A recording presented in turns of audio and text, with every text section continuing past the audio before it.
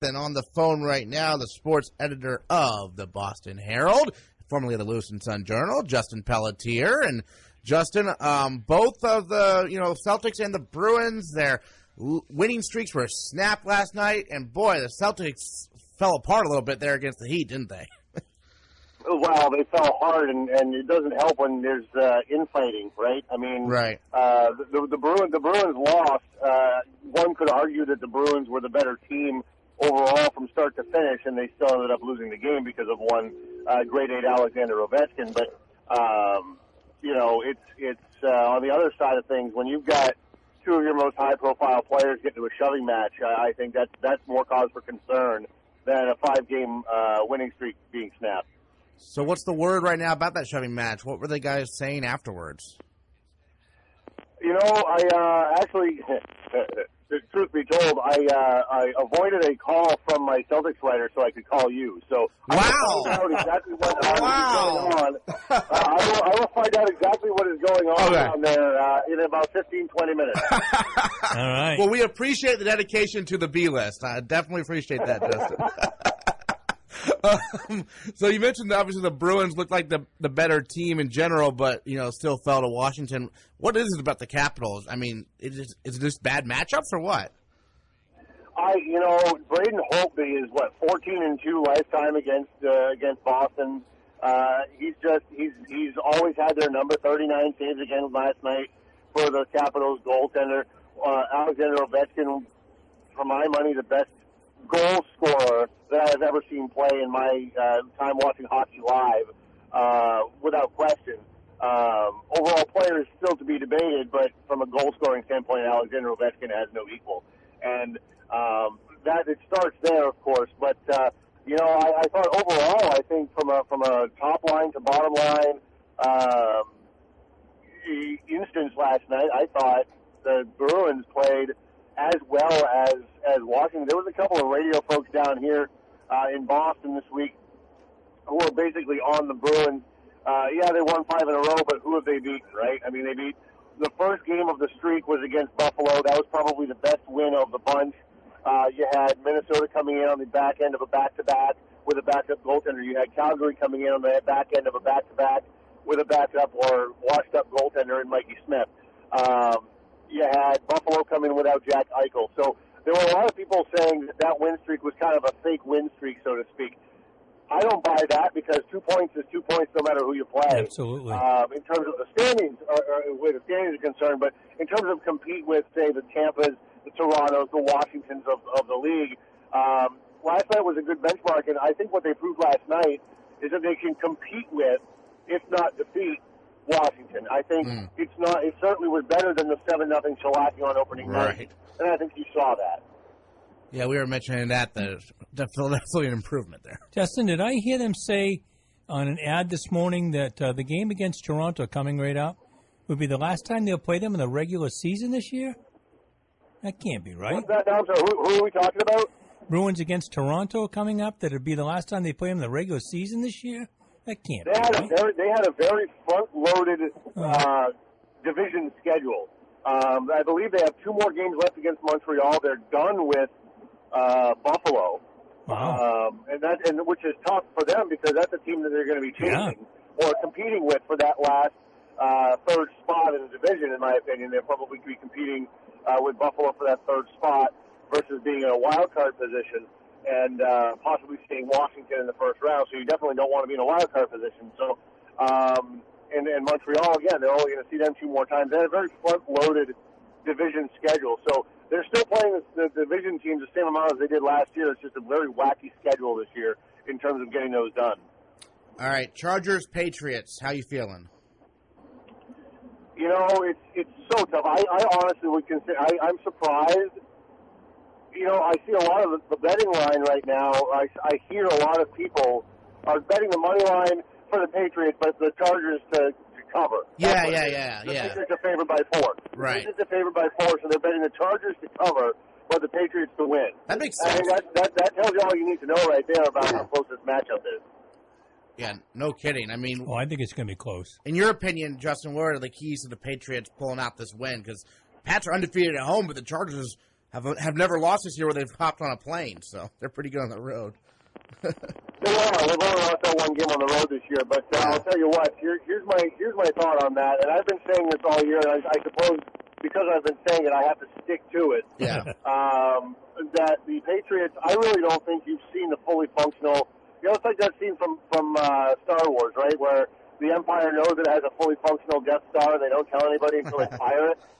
Yeah. I feel like the Patriots, in a way, have been doing that this year.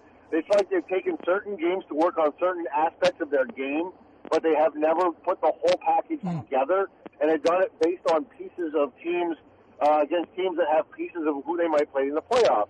One for the first few games of the season, they heavily featured James White and the passing out of the backfield, and then for a while they went completely away from him to the point where everybody was wondering if James White was hurt, even though they weren't saying anything about him, right?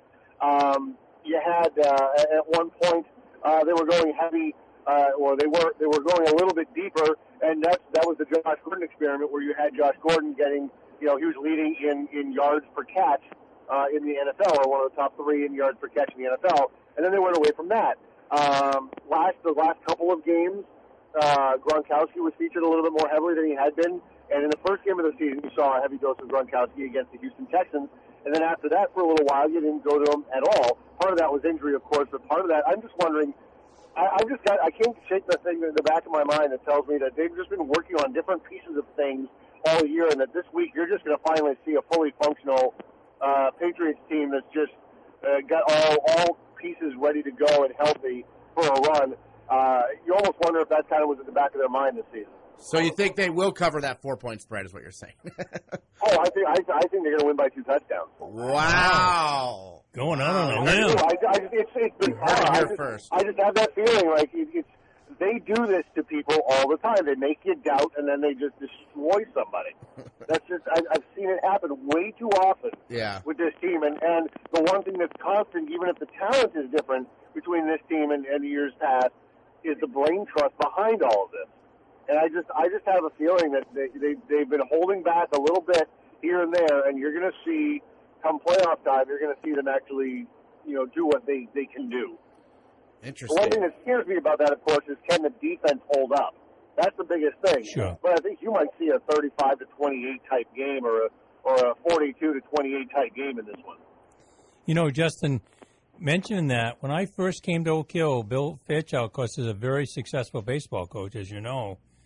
Sure. And I went to one of the early season scrimmage games against a team that, even when they came in, I didn't think they looked at anything special. We got beat like 8-2, and I'm thinking, holy smokes, I thought we had a pretty decent baseball team.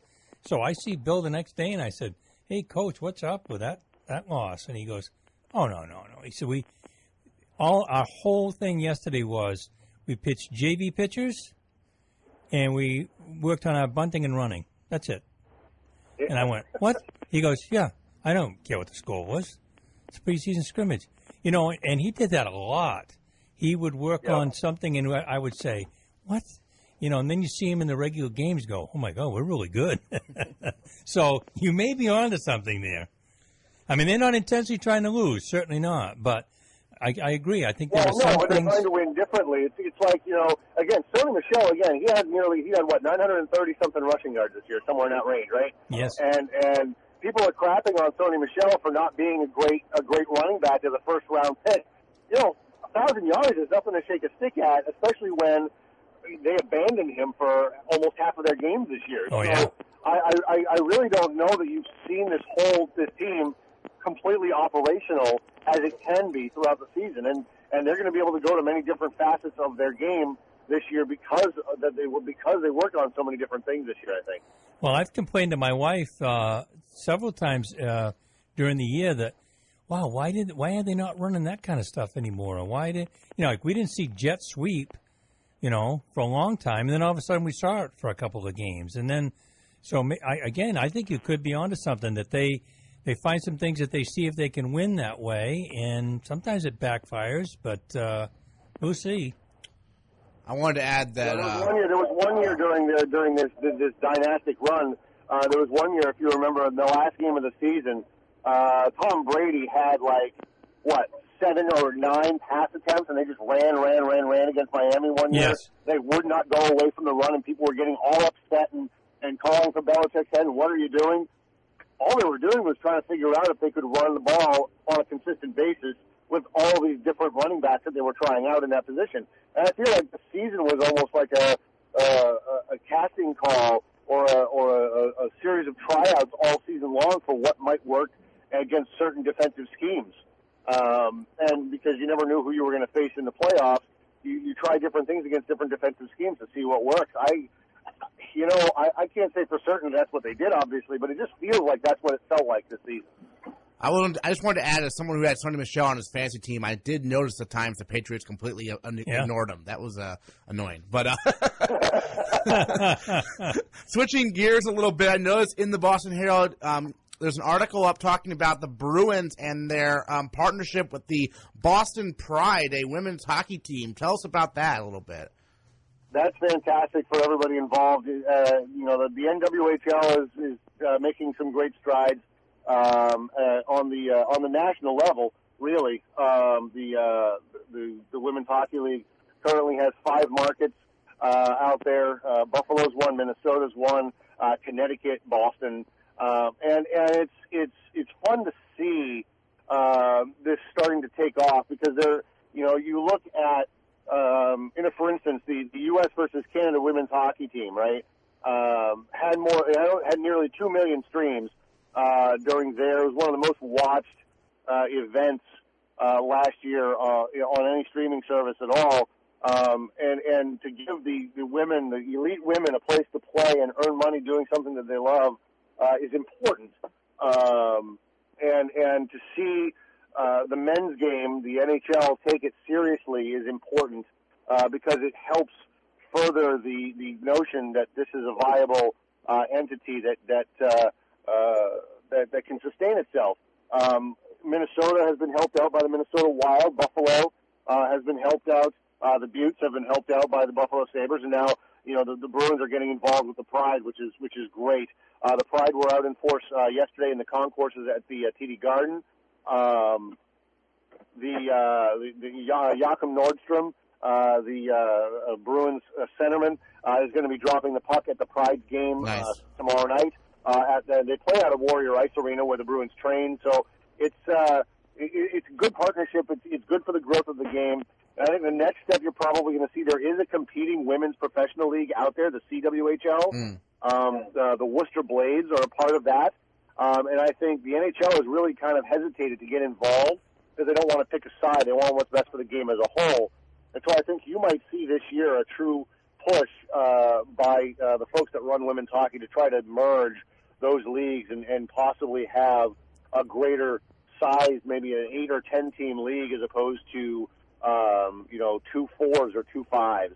I think it's better overall for the game that happens, and you might see that coming up either this year or next if they can put some egos aside and get that done. Good stuff. And then with the Patriots game being this Sunday, how's the Herald planning to approach the coverage from all angles? I assume, right? Yeah, no, we had our 5.5 pages in this morning. Yeah. We found that our Friday stuff's better read than everything else, and so we really load up on our weekend coverage on Fridays, and we have a full matchup spread this morning. We have a Gronkowski take, an Edelman take, a lot of different components. J.C. Jackson was yesterday. Today Belichick has just finished his press conference a little while ago. He was at 11 o'clock this morning. He's going now. And we'll have, on the day of the game, we'll have 7 writers on site, bringing you all sorts of live stuff on Sunday and Monday. So it should be a really good weekend for us at the Herald in terms of coverage of this thing. And we can only hope and pray that they have maybe another home game, right? Right. After that, if Kansas City can do its part and lay an egg like it usually does. Justin, what possible? Those 7 writers, does one person take the secondary, another? What are their assignments kind of like? It depends it's on the fly, and that's one of the reasons why I go. I'm one of the 7. I say 7 writers. I'm doing all the live game blog stuff online during the game. Anything that's live during the game is me. But I'm also there to help kind of direct traffic because we see someone's assigned to do the game story. We have a beat columnist that's designed to do an analysis of some critical piece of the game. We have our overall columnist that looks for a bigger picture. And then we have sidebar writers who are looking at intricate details of the game. And so if Sony Michel racks up 135 yards and 2 touchdowns, we're going to go after Sony Michel and talk to him about his day and give people that more in-depth analysis of certain pieces. But we can't assign those. We take those as they come during the game. Oh, good point. Excellent. Well, hopefully we will have you back on a week from today, but hopefully you'll be talking about the Patriots in the AFC title game and previewing that a week from today here right on the B-List. Justin Pelletier, sports editor of the Boston Herald, thanks so much for joining us here on the B-List today. You guys take it easy, guys.